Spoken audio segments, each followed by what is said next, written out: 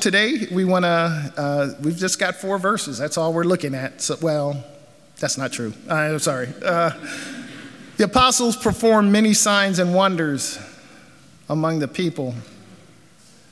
And all the believers used to meet together in Solomon's colonnade.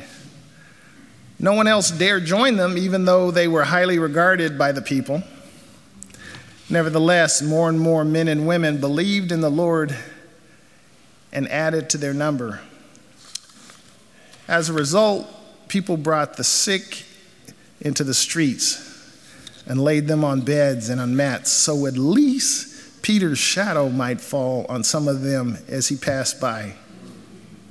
Crowds gathered also from the towns around Jerusalem, bringing their sick, those tormented by impure spirits, and all of them.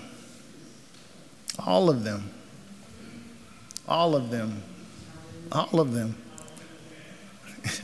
it says all of them were healed. So this is the third, for those of you who've been paying close attention, this is the third summation by Luke concerning the early church. I won't test you, I'll give you the answer. He says, you thank me later. You recall the first time, not the first time, but the second time actually, was in the 4th chapter when Luke wrote concerning how the early church shared everything they owned. They had everything in common. And then it was just a different model of behavior. But prior to this, in the 2nd chapter, he shared their commitment to community in fellowship, study, that's the teaching of the apostles, and prayer. Hey, think about that just for a second, just for a second. I promise I won't be before you very long. As I was preparing this, I was just reflecting on the characteristics of the church. They were committed to being followers of Christ. They were committed. They were committed, as someone said, I think it was Jesse Jackson at one time talking about the commitment between having a breakfast, where you have a ham and eggs breakfast. The chicken has one level of commitment. The pig has another level of commitment if you're having ham and eggs. They were committed to the church. And it really caused me, as the deacons, we had our meeting this morning, as I was sharing with them, is there a difference from what we read in the text or what we experience now? Or maybe ask it another way. Is the life I lead now different from what the text says? Just asking a question, that's all I'm doing. Is the life I lead and live now, the common thing we have, the thing that the common denominator, the intersecting, if this is a Venn diagram, the circles that intersect we're believers in Jesus Christ. We're followers of the way. There's a certain set of behaviors in the first century, and there's a certain set of behaviors now. If there is a difference, and if there's a difference, let me just ask. I'll just ask rhetorically, but not. Why? Why? Why would there be a difference? Why is there a difference? The text might give a bit of insight. Look at the text. Even though incredible things were taking place, others did not sign up. Incredible things were taking place, but others did not sign up. Why? The text doesn't say. But it's reasonable to conclude they didn't sign up because there was a cost with signing up. I'm just looking at the text. So far, correct me if I'm wrong, and I'm not. So far, we haven't read of any physical costs for their faith. It's coming. It's coming. See, if we're not careful, we will, well, the reason the folk didn't sign up is because they were scared. Well, how did fear enter into the equation? We read in the 4th chapter that the rulers and the elders and the teachers of the law addressed Peter and John about what they were doing, and they told them to knock it off. That's what they did. They didn't beat them. They didn't put them in jail. They said, knock it off. So I'm asking, why on the one hand would they hold in high regard generally what's going on? I like what I see. I like what's going on, but no one else got out in front with them together in Solomon's colonnade. You guys probably never thought about that. You probably like, well, let's keep moving on. One theologian wrote about this aspect of the text. Though the details seem to be contradictory, the implication seems to be that only those who were completely committed to the Lord were courageous enough to enter into fellowship. You do know that there's a difference. I can't think of it's got to keep it G-rated. Fear. Let me just move on before his Sister Meeks is not here. So Erica, Nate, you got to save me from myself. She would otherwise cut me a glance and like, no. Fear. This is a dictionary definition. An unpleasant emotion caused by the belief that someone or something is dangerous, likely to cause pain or threat. Fear. I guess that's the word in question for today. What is it that we are afraid of? What is it that I'm afraid of? I know I shared the story at my youngest daughter's passing at a memorial. I'll share it now if you haven't already heard it. When they were little,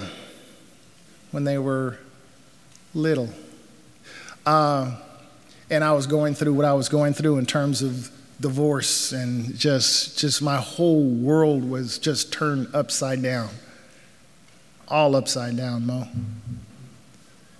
And when I had them, they would come. They had their own bedroom, trundle bed, but they were afraid because out of their comfort zone.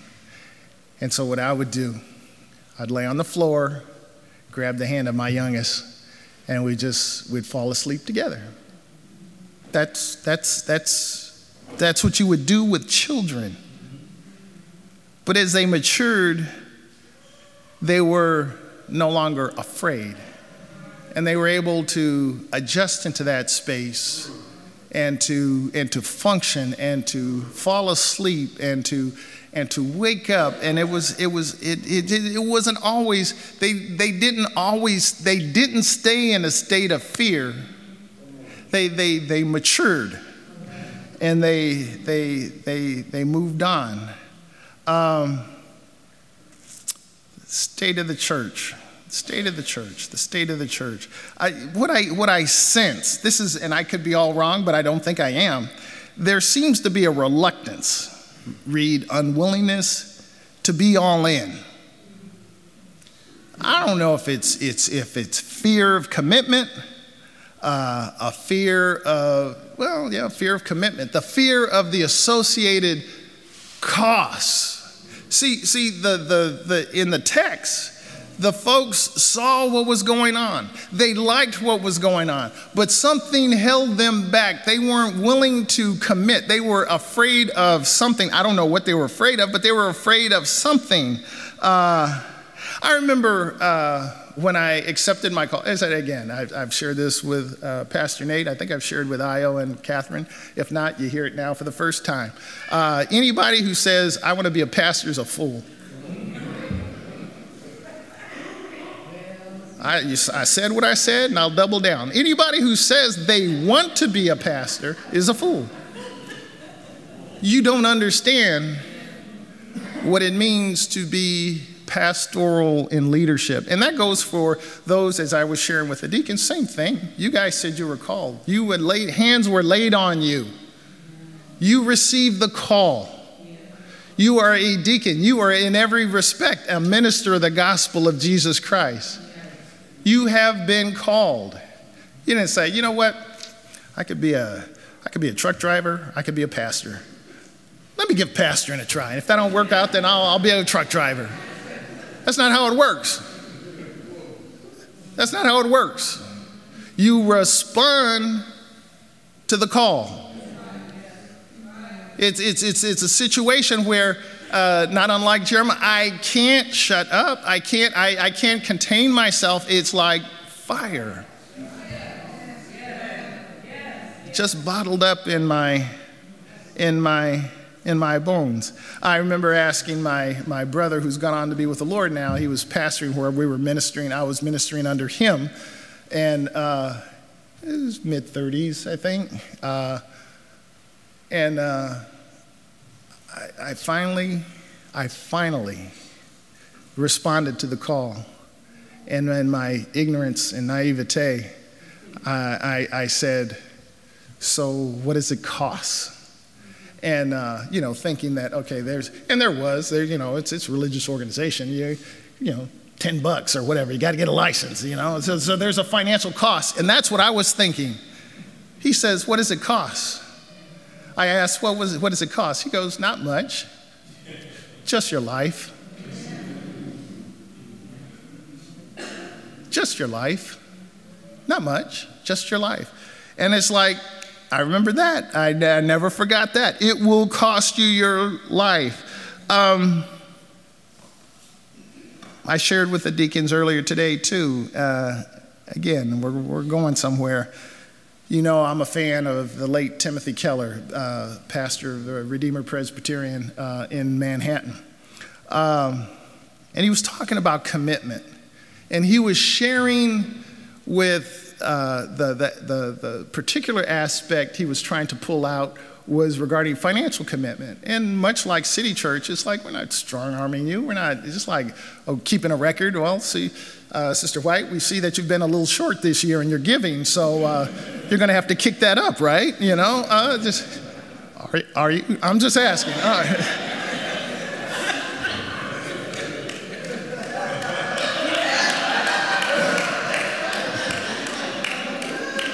You know I'm kidding. God, you know I'm kidding. But his comment was, commitment should be felt. I'll say that again. Commitment should be felt. You should feel something to be committed to something. Let me give you a window to look through. I tell you, there's a lot of times when it's a whole lot easier to be single than to be married. I don't care what you say, all you single people, like flies on a screen. It's like, I want to hurry up and get married, and then married people like, I want to be single, Don't know what you want. Don't know what you want. Just flies on a screen, just trying to get in the opposite way. Commitment needs to be felt. And he was talking about that. If your commitment to the cause of the gospel isn't felt in a way that I can't go on a vacation this year because I committed to giving X number of dollars for an HVAC project. I'm just saying. It needs to be felt. But where most of us live is in a level of convenience. I could break you off $10 because I got 100 in my pocket. It is a fact. This is not Mark going out on a limb. This is a fact the more affluent you are, the less you give. Oh, no, we're talking about money? No, it's reflective of a certain level of behavior. The more blessings that we accrue, the stingier we get.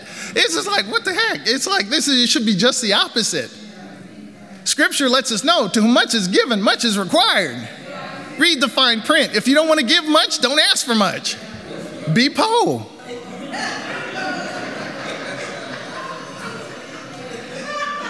As a percentage of income. And I'm not telling you, again, if you forget the money. It's like, I don't need your money. God doesn't need your money. Cattle on 1,000 hills are his. I'm just telling you where you live and your level of commitment and the level of how in am I in. Well, if it's convenient for me and if it doesn't interfere with soccer practice, and it's like, and if it is, then I can do it. It needs to be felt. I can't do it because I can't do what I would want to do on a personal, but I do it for the cause of Christ. Okay, I'm moving on. If my commitment doesn't impact me, how can my testimony impact others? I'm just asking. It just doesn't even add up. Oh yeah, you can, yeah. See, because here's the rub. Because when the rubber hits the road, or whatever metaphor or analogy you want to use, when life happens, then it's like you can't lean on, well, I thought I put enough chips on one side of the scale for God to break me off. Again, as I've said here, I shared this when I was speaking at another ministry. I think I've shared here. Here's the unstated deal we've struck with God. Here's the unstated deal we've struck with God. I know you. I know you because you're like me. I pray, God does what I ask him. That's the deal, right? If you don't believe it, just check social media. You know, it's true, so it must be, it's there, so it must be true. I pray, God does what I ask him. And then someone dies tragically. I didn't pray that. I thought I bought no death insurance. I thought I bought good, well-behaved kids insurance. I thought I bought job security insurance. See, what we think is commitment is just, it's not, I don't know what it is. It's just like, it's not commitment. I don't know what it is. I don't know. Anyway, you guys figure it out. I'm just about done. I promise I am. Here's the deal. God's will be accomplished. You know that, right? You know that this way, and you know it in the text. The church grew. The church, even though I'm sitting in the cut and I'm pulling back, you know, I got alligator arms spiritually, and I'm holding back. I'm not willing to do the things I want to do, or that, you know. That's why, again, caller ID it's from the pit. It is. I'm telling you, I know you guys do. I know. It is a fact. I know it's Pastor Meeks. Nah.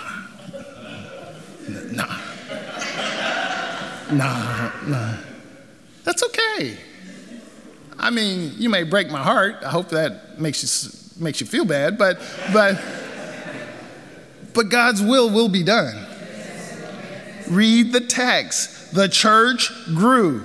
The result, lives in the community was changed. The church grew. Lives and community were changed. So again, ask the question, what are we afraid of? What are we afraid of? What are we afraid of? What are you afraid of? Failure? Fewer vacations? Not be able to do what I want to do when I want to do it? What's holding us back? What is holding us back? Well, again, Jesus addressed that. It's like, the guy said, I'll follow you, but let me first bury my father. It wasn't like the guy had just died, and it's like, hey, you mean I can't even deal with a funeral? No, that's not what he's talking about. His father's aged. He's like, there's a commitment. There's a level of responsibility I'll have. I got to wait until he gets old and, a few years, and then he'll pass away. And then once my schedule frees up, when things get a little more cleared up, when I could see my way clear, then I'll follow you. See, and Jesus didn't say, I understand. Okay, I understand. He's like, let the dead bury the dead. Man, that's a cold shot. He's like, wait, you're going to marry me or you're going to marry him? Who you marrying? You can only have one spouse, so to speak. Oh, I don't want to sign up for that kind of thing. That's why most don't. I love how Jesus, and I'm done. I pray, this is it. This is the last slide. So what Jesus said, and it was in the context, this is your homework for today. Nate, Catherine, read the 12th chapter of the Gospel of Luke. There'll be a test next week. In the context of fellowship, fear, all of that, where you live, do not be afraid, little flock. I like that translation, little flock. For your Father has been pleased to give you the kingdom. You've got everything you need. Sell your possessions and give to the poor. Provide purses for yourself. He's telling you, you can provide purses for yourselves that will not wear out, a treasure in heaven that will never fail, where no thief comes near and no moth destroys. For where your treasure is, there your heart will be also. So what are we afraid of? City Church, what are we afraid of? Are we afraid of, again, as I've shared, God has blessed us as a ministry financially to be in a position to pay for a panel upgrade, to do certain things. And again, you haven't said, well, we're going to have a rally. We need a $10,000 line. We need a $5,000 line. We need a $1,000 line. Now, if you guys want to line up and do it, that's fine. Silver box is there, but we ain't calling the line. So don't misconstrue what I'm saying. Now, what I'm saying is, we don't have the necessary funds to pay the check right now today for HVAC. But you know what? We're going to have HVAC this year. I'm like Charles Barkley. I guarantee it. I guarantee it. Why? Because people. It's like I know a couple of people, but I know the one who I really need to know. No good thing will he keep from us. And again, that's just, see, again, with Nehemiah, and again, we don't get caught up. You know me, I call this building a building, not a church, because you're the church. So don't get caught up in, the church. No, you're the church. This is a building. The wall was a stand-in for the rebuilding of the people and the relationship with God. They had to build the wall. We needed to raise funds for the wall. No. Be it electrical panel or HVAC, those are opportunities. They give you windows to look through to see. As God said to Moses, what's in your hand? A staff. Stand here. Just shut your mouth. Stand there and just watch God move. I'm getting ready to split this sea. You're going to walk on dry land. I'm going to drown the Egyptians. Everything's going to be wonderful. Watch me do what I do. And this is what, if nothing else, if you've not learned in the time that we've been together, that you have really seen the handiwork of God. From garage to grace. From being in a garage where it would seat 20 people to a high school gymnasium that sometimes someone would show up to open the doors, sometimes they wouldn't. Didn't know if we're going to worship in the parking lot, to here. That's just God's grace. That's all. So now, okay, I hear you. So what's that got to do with me? It's got everything to do with you. Where are you living? You in a garage? You in a rented gymnasium? Where are you? What are you afraid of? What's holding you back? What's holding you back to be all in with God? Don't wait for life to clear up in order for you to be all in. Because if that's the case, life will never clear up. There will always be something. So you have to figure out, okay, I can deal with my father, or I can deal with my father.